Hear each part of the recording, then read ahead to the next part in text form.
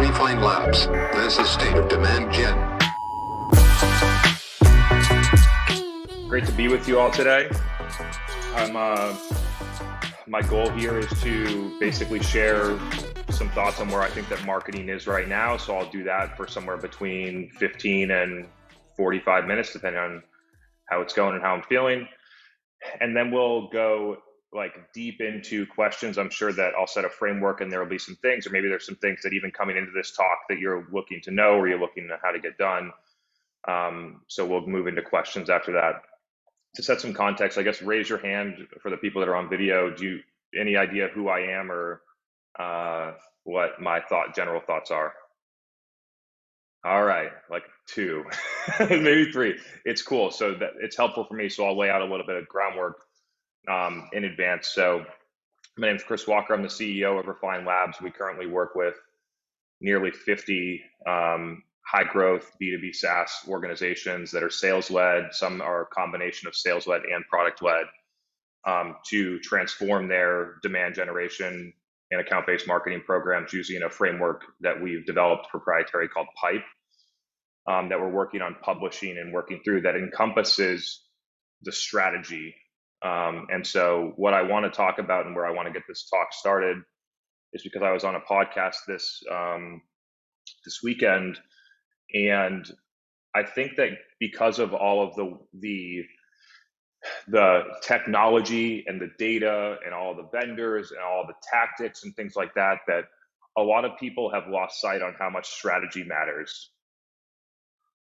And when I think about strategy, I think about what is the plan on how are we going to get this done in order to win? And so I'm going to go in 2 directions here.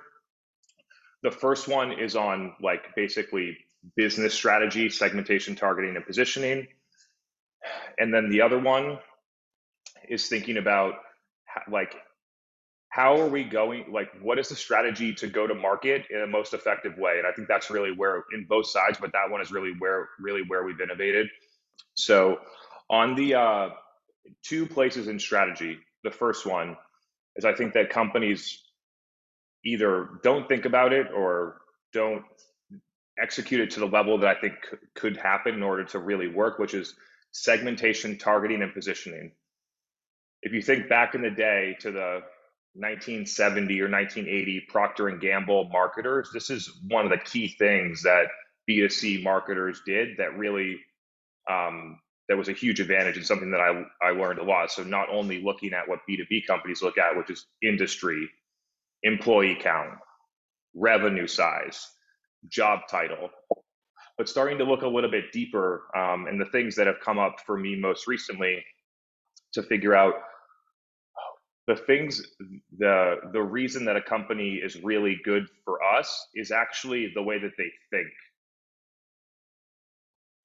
We went through an exercise. We were in Texas in a leadership meeting, and we went through and we looked at all of our customer base, and we were like, what is for our top 10 performing customers, what is the same about them? And the number one thing that was the same is that the CMO deeply believes in our strategy and what we're doing. It wasn't about how much money they raised, wasn't about how many people on their marketing team, things like that.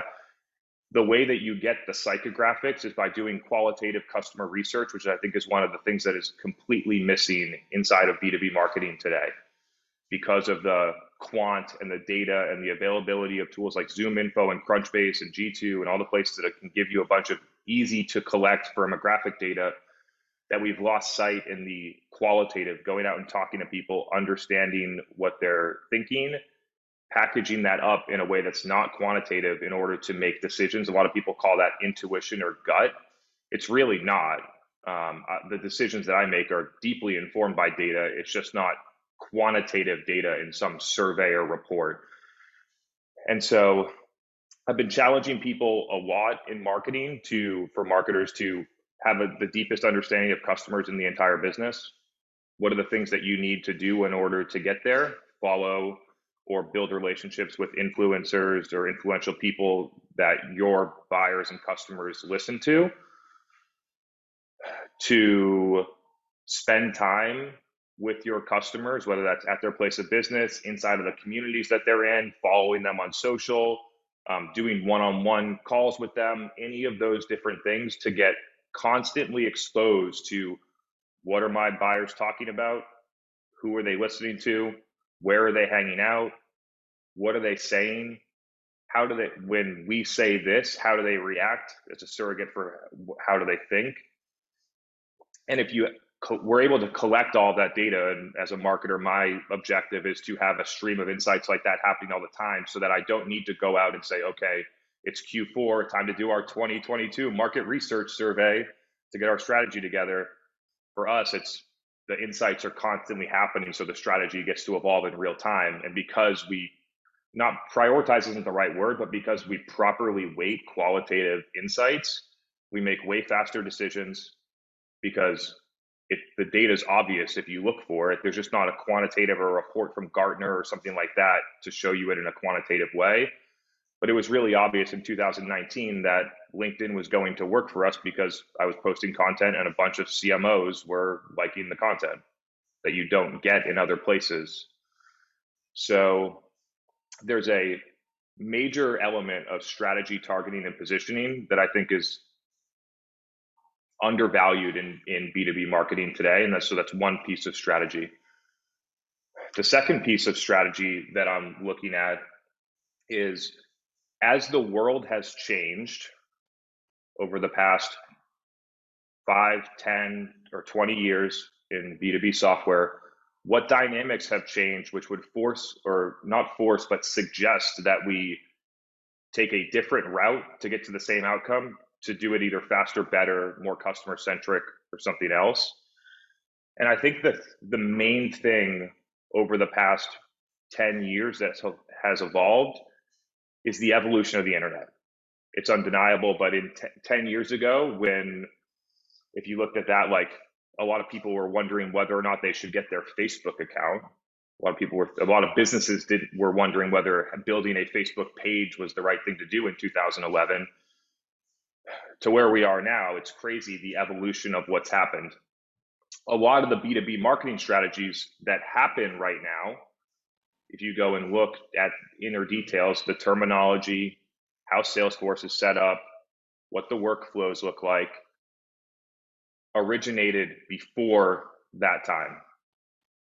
They started before companies had a Facebook page. And a lot of the mindset of why we do those things still exists in companies, despite the major changes that have happened in the world. The big changes that have happened since then is the evolution of Web 2. I know a lot of people are out there talking about the metaverse right now. I see them all the time, but really like Web 2.0, which I would call social and third-party content platforms that dominate the internet right now. So like social networks, LinkedIn, Facebook, Instagram, TikTok, but also content platforms like Spotify, YouTube, and Apple. And then the third and the fourth one being communities. And I'm sure that a lot of us are a part of one or multiple of them. And then direct word of mouth. The key thing that's changed that I've seen over the past 5 years is that we all, as marketers, have the opportunity to engage and interact and learn from all other people that do our job in a way that we never would have 5 years ago. I can think about myself, and I'll challenge you to think about it too. Think about yourself in 2016, how much you interacted with other people that do your job that didn't work at your company. Not even close to what's happening right now. If you think about the content consumption, the engagement on social, the engagement in communities, the fact that we're even doing this Zoom event, right? So all those different touch points have rapidly accelerated. It's been happening since pre-2016, but has rapidly accelerated over the past 2 years, which has given some businesses a large boost because they were ready to ride that wave, and had other businesses stuck trying to figure out how to catch up.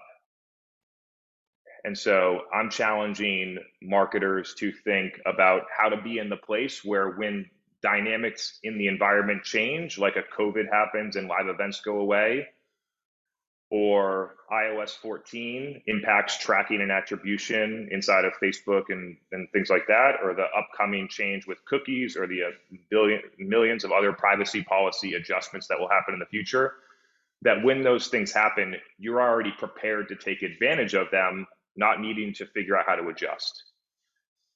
And the way that you do that is by constantly innovating in marketing. So step one, I haven't made an assessment about where you all are at from a marketing maturity curve, so I'll just talk through a framework broadly. Is that the first step is that you essentially need to catch up to the current time. A lot of people, I sit on interviews and a lot of people are like, so what's the future? And they talk to me about AR and VR in these places. And I go back to them and I'm like, let's talk about what's going on right now. Most companies aren't where we are right now, being in communities every day, having a distributed marketing and sales team that's inside of that, taking a company brand and pushing that down through individual profiles, through engagement on the internet. That's just like so obvious, depending on who your buyer is, that would definitely work. Producing digital content at a volume that I think is essential to success today. Producing events in a community-like element. And lastly, having a strategy and a point of view that resonates with the market, that is the foundation of making a lot of these things work.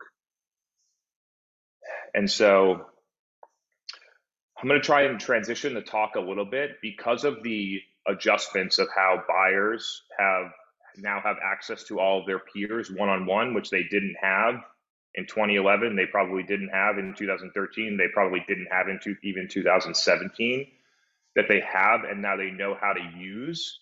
That instead of going to Google and saying, what is the best tool for this? Or my HR team needs help with this, or tops, you know what I mean? Vendor one against vendor two, who should I choose? Instead of going to Google and looking at all of the biased pages that show up in the top 10 results with affiliate links and all that stuff, where people will get money when you click on them and convert, that buyers trust more going into a community, into a social network, texting 3 people that they trust, that they know, setting up a Zoom with people and asking their peers that they think are more trustworthy, more credible, less biased. And when some people hear me say that, they think that it's a bad thing.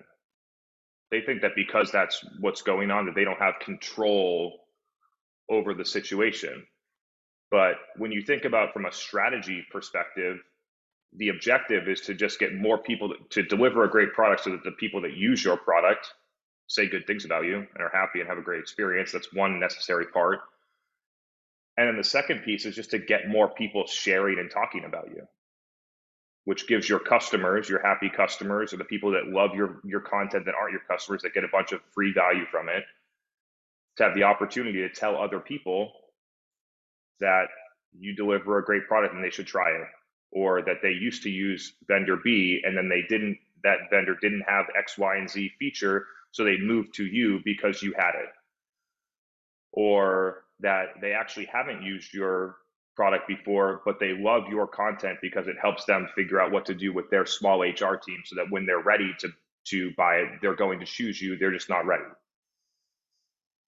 So that's the power of using content and community to get more people talking about you, because when more people are talking about you, your customers have more of an opportunity to say all the good things about you, acknowledging that word of mouth is the primary way that people actually make decisions today. I'm just going to drive this home one more time. 2013, the places where people went: conferences, analyst firms like Gartner, or SEO, so those 3 things, Google.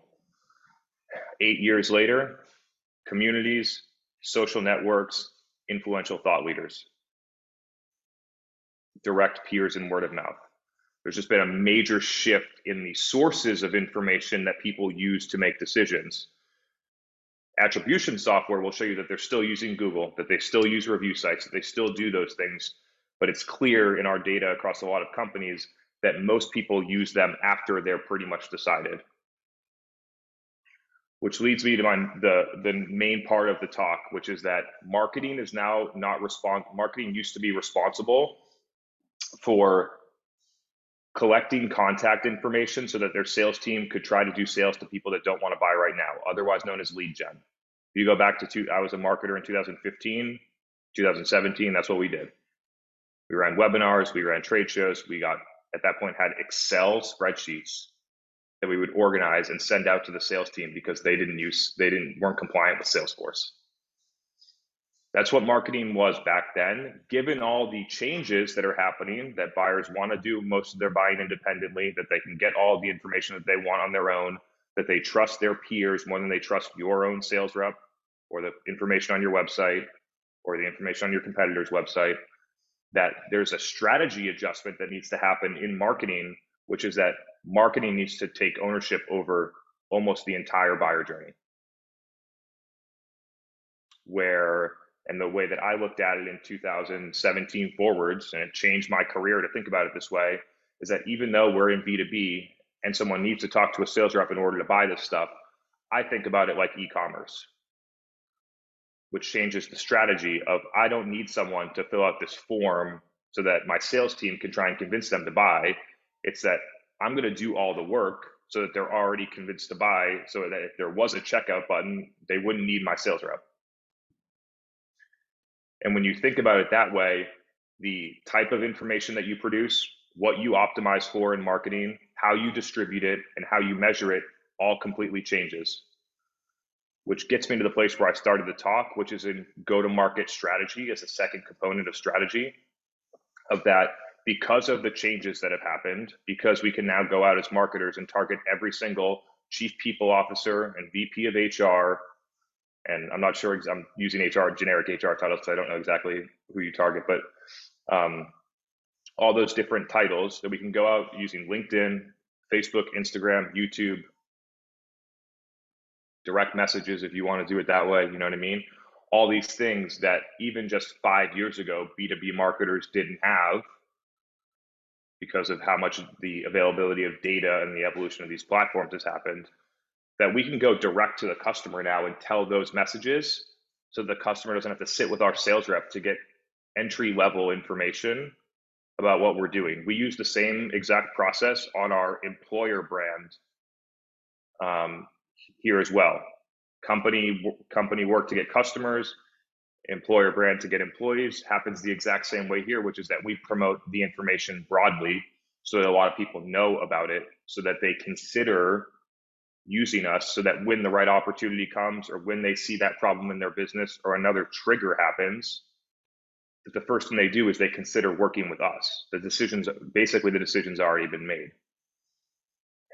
And the way that you do that is by shifting what you optimize for. I think is the number one thing that changed for me, is that at the beginning, I was optimizing for how many people can I pass to my sales team. And over time, I shifted to how many people become customers. And when you make that shift, it seems simple, it seems easy, but what you see if you actually look at it is that a lot of the things that we do in marketing right now that I believe to be antiquated solve for the first thing, which is I want to pass more people to my sales team, but don't solve for the second thing, which is that we need to get more customers. And if you change what you optimized for, you would actually stop doing those things. It would become obvious. And so we go in and help companies. We run analyses on certain things that they love to do, like gated ebooks on LinkedIn or other things, and just map it back directly to revenue and show them what's happening. And so changing what you optimize for changes a lot of the behavior. One of the key things that it changed for us is that we don't have to rely on direct response advertising, because we measure against revenue, not against attributable leads. And then once you get out of we need direct attribution, we need a high volume of leads, the availability to do way cooler stuff in marketing completely changes. Because what matters is our revenue growing? And when you change the strategy, the entire funnel changes. All the dynamics, you have to almost rebuild the entire demand system, and not in a bad way. It's actually a really good thing. So to just close out, and then we'll get into some questions here. On the strategy side, it's about understanding customers, assessing what's going on in the market, and thinking about, is there a different way to accomplish what we're doing than what it is right now from a customer education standpoint? And for most companies, I believe that there is. A lot of people on the interview that I was on, a lot of people are very good at inspiring people, or being really empathetic, or being really athletic. And my real skill is seeing the entire landscape and figuring out what the right strategy is and the right entry points. So I've really converged on that. Understanding that and developing the strategy is really like my superpower here. And so would love to, as much as I can over the next 35 minutes, to transfer some of that superpower to you. And so would love to move it into questions. Well, I'm happy to kick off with a question, Chris, because I think this is a topic that's really close to me and my heart. We have had a challenge typically in talent, which is not unusual in many companies, of this concept of building content and then using that content. Nobody comes and nobody finds it. And then we put some paid dollars behind it. And then, we get exactly what you said, which is crappy leads that doesn't impact revenue. So how do we switch from that kind of content creation strategy into content that's actually impacting what you're calling this full buyer journey? Yeah, so I'll tell a story here about how I've done this before. So what I've done before is I've gone out, and you'll have to, if you have multiple segments, you might want to actually work within one segment, not do it broadly, but segment out your customers, and then go talk to 10 people in the segment that love your product, and then 10 people in the segment that don't use your product. And what you'll find, if you are curious and you ask questions, is that there are 3 to 10 fundamental things that the people that use your product believe that the people that don't believe. And then over time, it's your job to figure out different ways and angles to communicate those things to the people that don't use your product so that they believe them to a level like your customers do. And so that could be a couple of objections. So I'll go through, I'll just make up an example here. So maybe the people that don't use your product think that the product is not complex enough for my enterprise environment. And so to respond to that common objection that people that don't use your product have, you could package up a customer story of Amazon or of another very large enterprise organization using the product in a way that they found success. And then you could deliver that through a video, through a web page case study, through a carousel infographic. There's a million ways to actually get down to it tactically. But the strategy is, what is the thing that I'm trying to communicate? And then once you have that, the actual communication is simple. So a potential objection, for us in medical device, it was that most of the physicians that didn't use our product didn't keep up to date with the medical journals in our little specific niche. And so all the clinical trials that came out would go into that medical journal, and because they didn't keep up to date with it, because it was only 2% of their job, they wouldn't see them. So they didn't know that things had changed, that the product they were using right now had more side effects than our product with the same outcomes. And so what we needed to do is get everyone educated on that these clinical trials existed and what the conclusions were. And so we did that through a lot of different ways, press release type of content that actually went through targeted paid distribution to accounts. We interviewed the primary investigators in the clinical trials and cut those into videos, and then used those in Facebook video ads in 2017 to get the message across that these are the conclusions of the study. This is what you need to know. These did exist.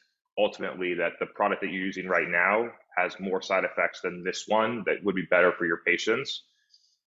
And so if you can identify what are those 5 to 7 things, it could be implementation's too slow. I already have a solution to that. For a lot of these, you're probably a lot of people think so much about competition, but that you're competing with these couple of companies, but what you're really competing against with is the status quo for the most part. And so, yeah, I think that's a great way to think about it, rooted in understanding customers and then developing the communication strategy.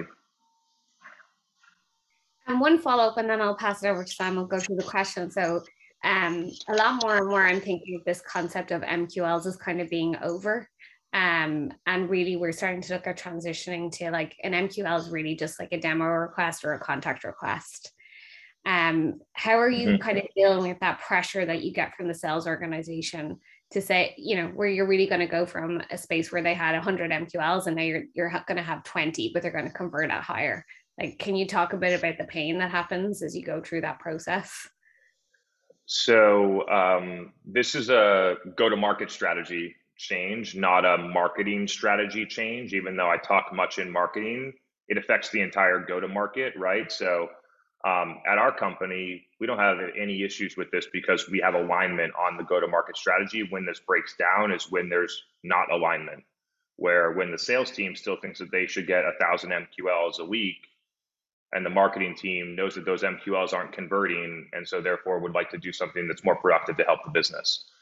And so the first step is getting everyone aligned on what are the actual goals and why, and then starting to work backward from there. At large organizations, the transition on this can be challenging because of the infrastructure that's created in BDR, SDR, RDR, whatever the acronym is, resources to do these things. And then the revenue model is built off of this machine. So it's a big change to do this. What we help companies do is first measure the success of marketing in the model that's happening right now and look at it against total marketing spend, sales efficiency metrics like pipeline velocity, win rate, sales cycle length, SQO win rate, lead to win rate, things like that, and assess how is it working at a top level right now? How much do we spend on marketing? How much revenue do we get through marketing source things? And then break it down by each source.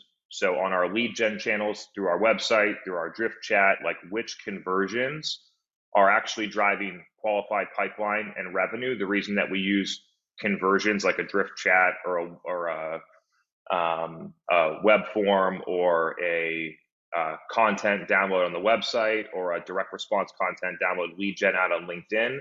The reason that we use those is because that's as a surrogate to how they enter pipeline, to the level of buying intent that they have when they enter your pipeline, which will predict win rates and sales cycle lengths.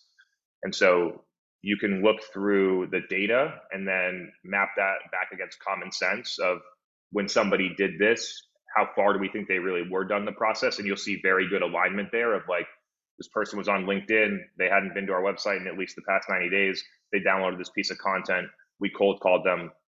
It's no wonder that they didn't get into our pipeline because there was really no level of intent there.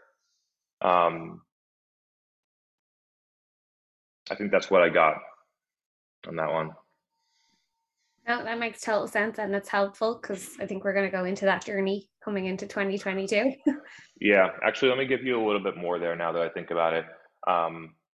So once you make the assessment, typically what we find is that when presented with the data to the sales team, that the sales team wants to change too.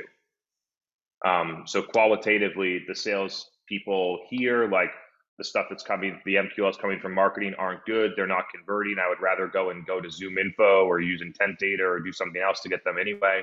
And so typically by using the data, everyone can get aligned of like, we actually do want to make this change. We want marketing to own more of the journey. We want marketing to be responsible to pipeline, not MQLs, which can help for top level alignment. Again, the execution gets challenging, but what we recommend is that if you had, the main crutch here is the SDR resources that take all the MQLs and then do something with, which in large companies can be hundreds of people. And so in helping that team shift to a targeted outbound strategy, leveraging intent data is typically what we recommend. We find that companies are significantly more productive through that than marketing MQLs. But the real secret and the real magic of doing that is that marketing can go out and do real marketing, not lead gen. I think there's a few people on this call who are saying hallelujah as you say those things. Sam, I'll pass it over to you or for questions in the chat or if anyone else has questions. Yeah, we got it from Ajay about the quantitative research. So we said if quantitative research is the linchpin of a marketing strategy, what are your thoughts or tips on how to engage with target accounts where we lack meaningful engagement with the technical or business users? So just to correct, I'm not sure if there was a typo or just a mishearing. My belief is that it's qualitative research. So it's a major distinction here. I think most marketers try and do quantitative, either data analysis or customer research all the time. Like that's what most SaaS platforms and tech would support. But the real magic is when you go out and talk to the 10 people that use your product and the 10 people that don't, and you spend 30 minutes with them and you ask broad, open-ended questions and you learn that you see details and things that you would never get in a survey, that you would never get through listening to gong calls, that you'll never get through just like following people on social, that you get that opportunity. And when you don't have direct access as a marketing team to the technical buyer or the decision makers, then the first step is you gotta learn and create something that you have enough value to present to those people when you talk to them, and then you got to go and get access to them. So from a marketing standpoint, for me, number one, like before we go out and do any marketing, we need to understand customers deeply. And I acknowledge and I understand, and I've been in part of companies where that's not the case, right? Where sales owns the relationship or account management would own the relationship with the customer. They don't want marketing there. So I've been a part of those before. And the key about getting access to those people as a marketer is by being able to provide value to that person. And so in the example that I give to people to just help them understand is that 3 years ago, I knew a lot of the stuff that I'm talking to you about right now. But 3 years ago, nobody was inviting me to go and talk to their company. CMOs didn't want to take a meeting with me because they were not aware of the value that I could provide. And so by using customer research combined with subject matter expertise, content, and community, marketing can create their own ecosystem where their buyers are coming to hang out right there. And so that's something that I would consider too. But the places where I see this break down is marketing asking technical buyers for meetings, but then not being perceived as valuable to the meeting. So you either get no response or no thank you or something like that. And the other one is literally marketing teams just not acknowledging that having that customer insight is necessary to drive strategy. And so if you have a follow-up, Ajay, feel free to drop that in there and we can get a little bit more tactical about how to do that. Yeah, I mean, I can answer here. I don't disagree with what you're saying. It's in my mind, it's kind of chicken and egg, which is, so there are set accounts, both existing and net new, that we really want to work with. And to your point about community, there is community we can build, but I'm curious about how we get in front of them where perhaps they just don't know us at this stage. You know, you talked about 3 years ago. Yeah, let's be honest, we're in a business where we're looking to scale and we're looking to drive engagements quarter over quarter. So it's a way to, I was going to say jumpstart, but to find those appropriate communities where you can actually try and get in front of them with the right content and the right value and the right message as a way to try and force that conversation and engagement. It's an interesting nuance in how you ask the question. I'm not saying this is a reflection of you. I'm just kind of pointing it out to help people. Is that you said we want to create a community with the people, the accounts that we want to work with, right? So there's a little bit of an intent of that community to lead to business, which sometimes changes the dynamics of the community. And so like one of the key things of like when I'm on this talk with you all, or when I do the Demand Gen live session that we have done for 90 weeks in a row, or a lot of the other live events that I'm on, is that I have like literally zero thought of you ever becoming a customer or anyone on that event becoming a customer. My job is just to be part of the community. And so whether you are orchestrating the community kind of like I do for my company, or whether you're trying to be a part of one that's already existing, the key is to be a member of the community. When you think about the like credibility angle that you mentioned, like these people don't know us yet, the way to do this is to start in a content driven community where the events that you put on create content that also create a space for people that believe in those missions can come together in some way that then can create information that can go on the internet. It's what we do for our structure. And at the beginning, we had 0 listeners to the podcast and 15 people on our events. And now we have 100 plus people on the events every week and a lot of people listening to the podcast. And it just comes down to consistency, execution being better. And then a key component is, what is your point of view? What is the strategy from your company? Why should people show up to your event every week? Which is typically where I see this breakdown for tech companies, is that it's a user group with education on features, or it's a like back-end lead gen tool or something like that. Creating a community that's separated from business outcomes so you can truly be only there to help the community is tough inside of B2B companies. Okay. Chris, is it all right if I jump in, or Sam, is it all right? Everyone, please jump in. And I don't want to backpedal too much, but just coming back to the buyer research, when you talk about, hey, if you really want to do good marketing, then we really need to understand our customers in a much greater depth, and also how they want to buy, where they buy today. If we understand that, we can ultimately market in the same channels to them, or deliver content to them in the same channels. And you mentioned that the way to get interviews with those our target buyers in order to understand how they buy is by delivering value to them.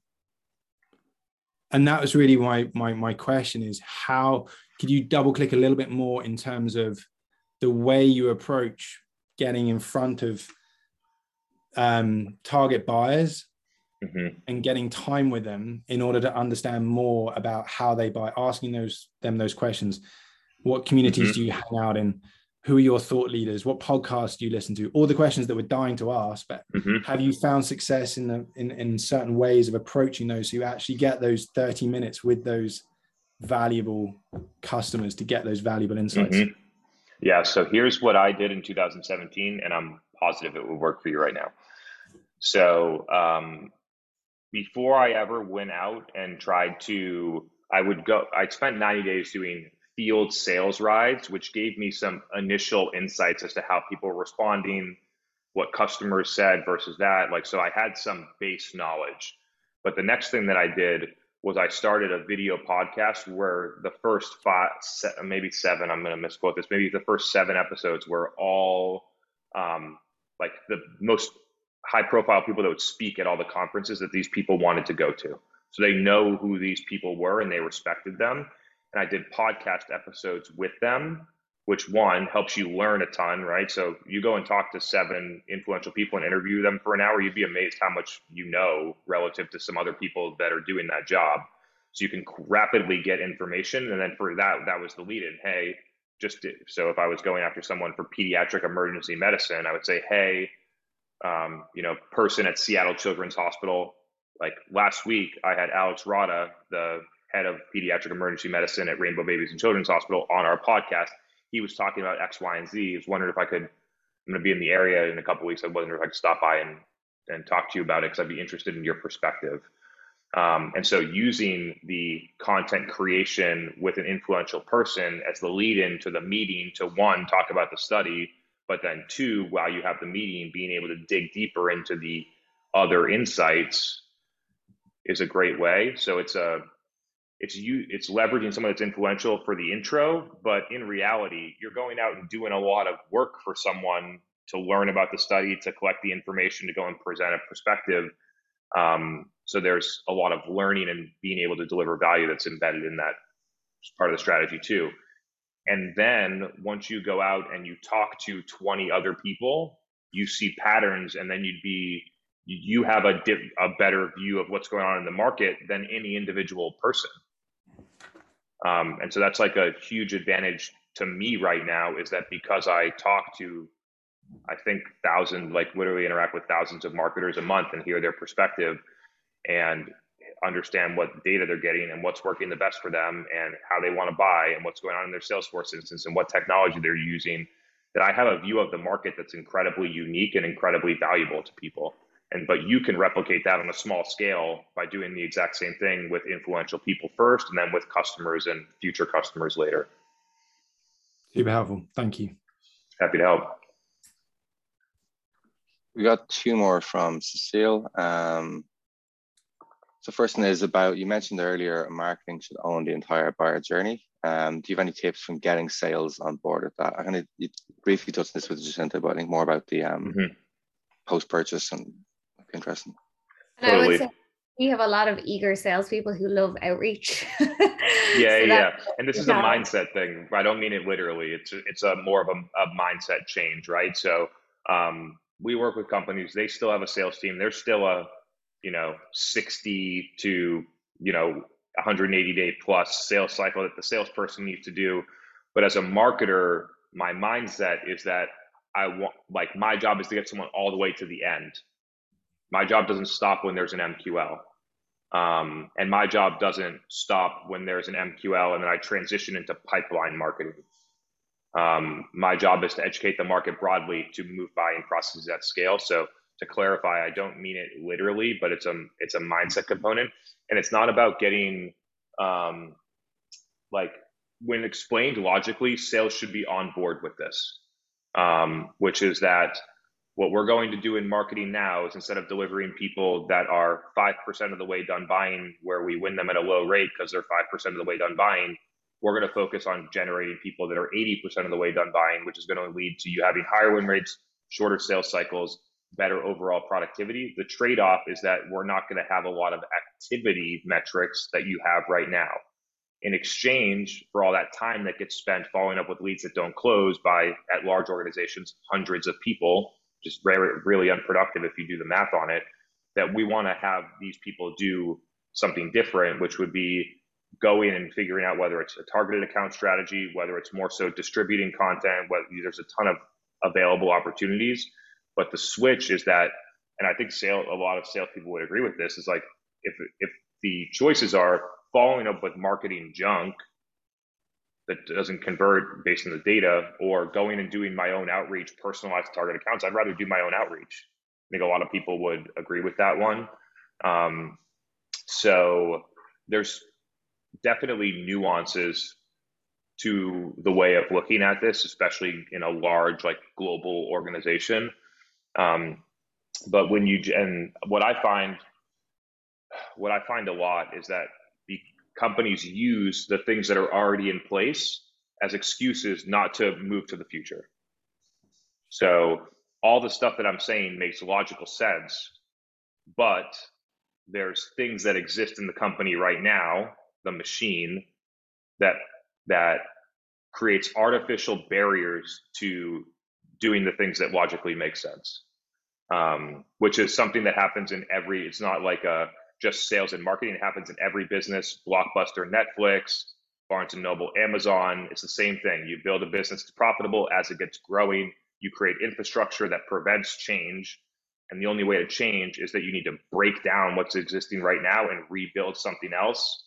And companies don't want to go through the short-term friction and pain to break it down and rebuild it. So they just keep going, and eventually, over time, that plays itself out.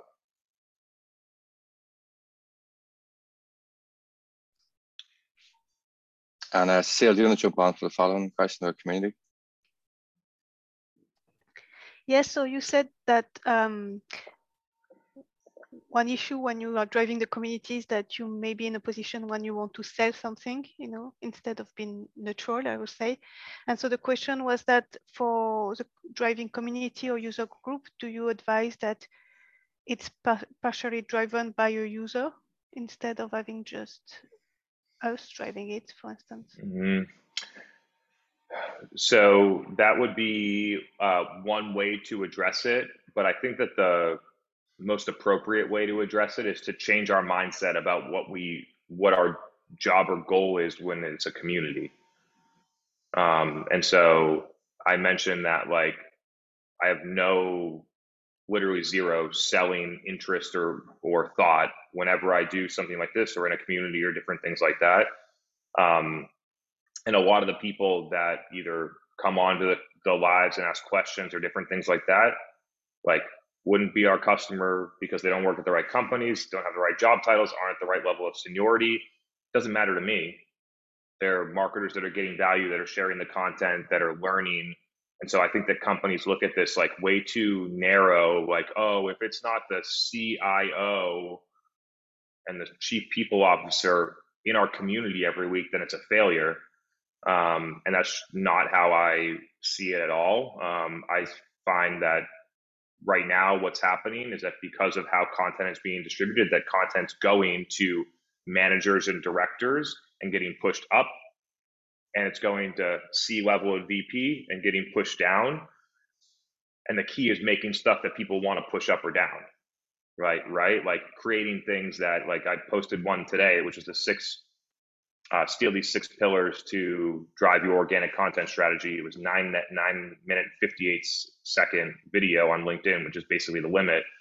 And I know that the content's good when multiple CMOs and VPs of marketing tag their entire content team in the post.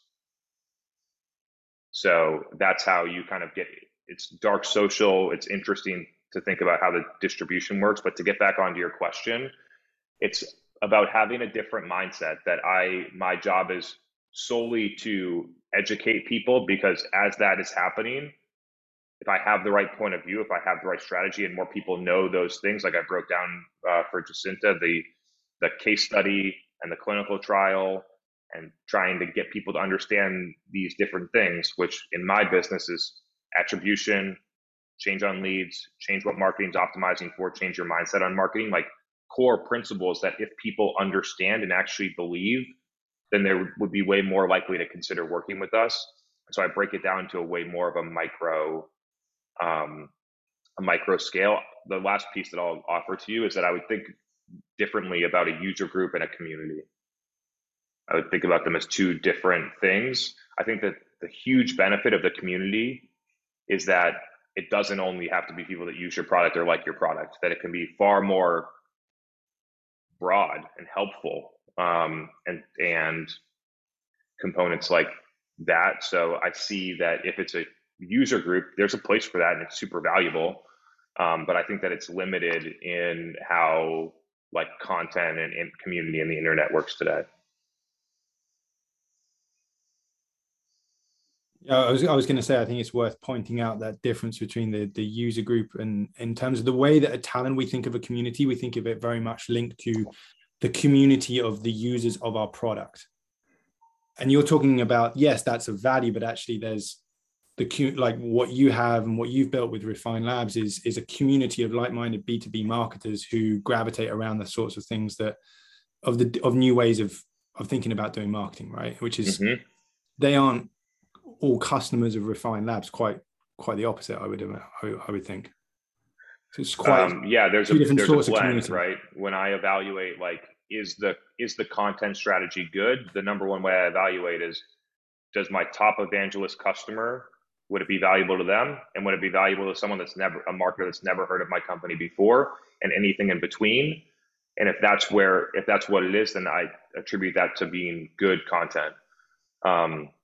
So inside of the community that we have, it's really about it's helping people understand that there's a movement in marketing, things that are changing, that if you believe in these things and you want to be on the right side of it to either advance your career, advance professionally, start your own company, get a promotion, that we have a place where you can develop professionally, learn, connect with other like-minded people, and it's nice. A lot of people get promotions or get new jobs or start their own company or otherwise be more successful and get what they want out of the community, which is the whole reason that we do it.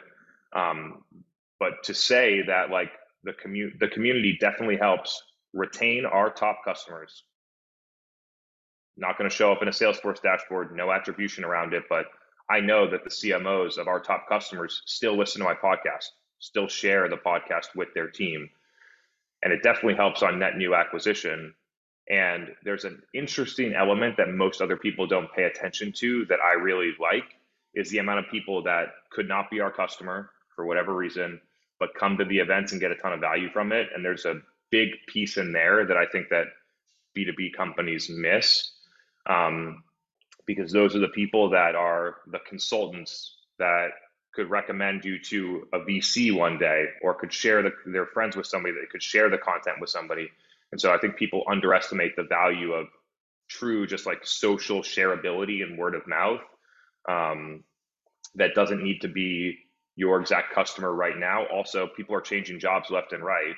So just because somebody works at a company that's 100 employees right now as a CMO doesn't mean that in 6 months they're not going to be a VP of revenue marketing at a 1,000-person company and be a perfect, you know what I mean? So it's more like marketing to the psychographics and the desire to get better, to understand the movement, to those things more than the job title in the company. They both matter, but there's like a different distinction where the community, I think, is more open-ended and broad psychographics, and then we accomplish the things that we need to accomplish based on short-term business goals of job titles, company sizes, industries, through targeted paid.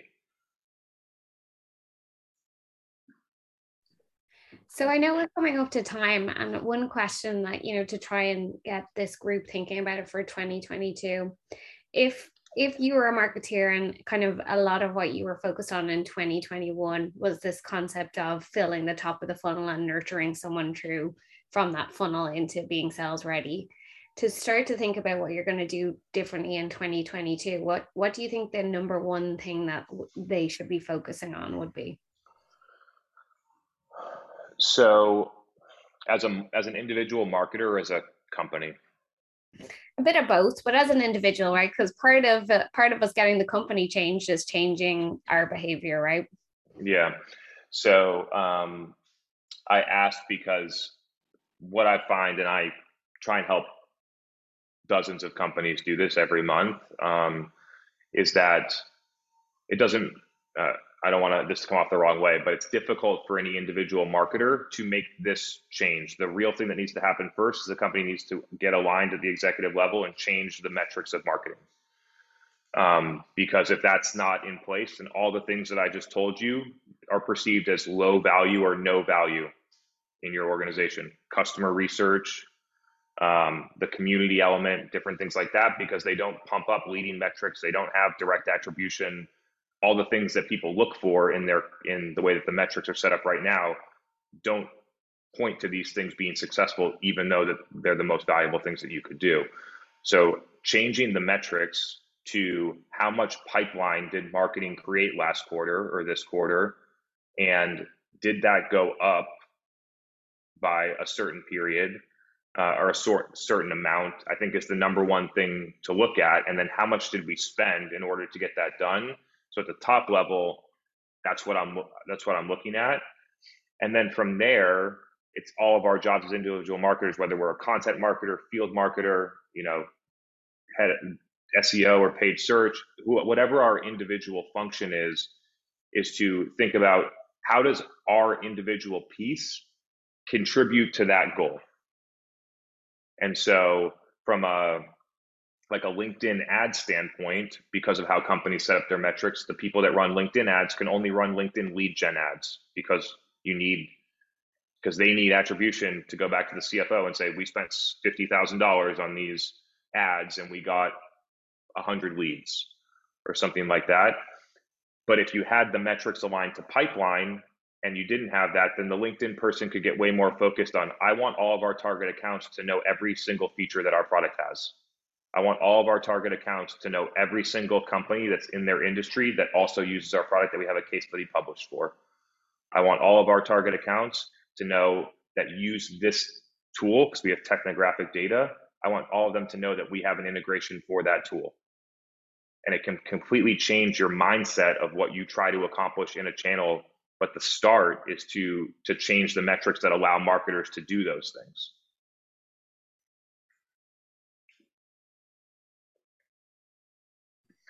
Perfect. So I know we're right at time. I think we still have some continued questions, but I think we might need to come back and do a second or third session with you, Chris. So I would like to say a huge thank you for taking this hour to do this. It's been extremely helpful, I think, for a lot of people on the call, and for kicking off this session for us. Thanks, everyone. This was a blast.